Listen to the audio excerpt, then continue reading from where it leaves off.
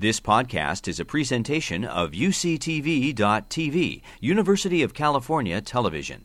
Like what you learn? Help others discover UCTV podcasts by leaving a comment or rating in iTunes. So what is spine sparing? We talked about mechanical load. If you lift a weight that's too heavy or your back is rounded. Spine sparing is ways that you can modify activities and prevent repetitive, weighted, or end range bending activities.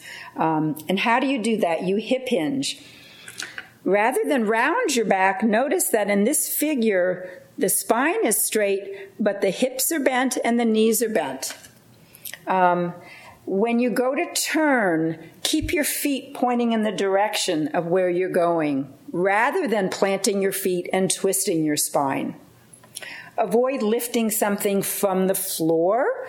First lift it up to your body and then turn and then put it down.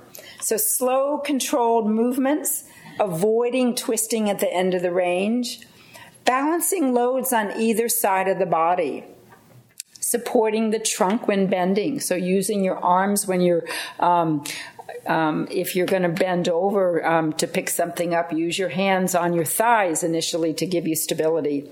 Hold the weight close to the body and not overhead.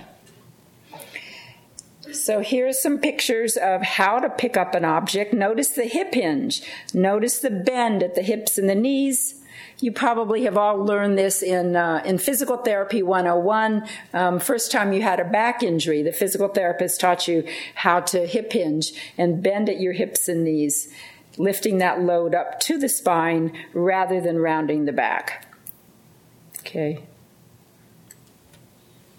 And how to move an object. Okay, lifting, turning, and placing. Lifting, turning, and placing. Rather than lifting, twisting, and placing, which increases mechanical load on the spine and increases risk of injury.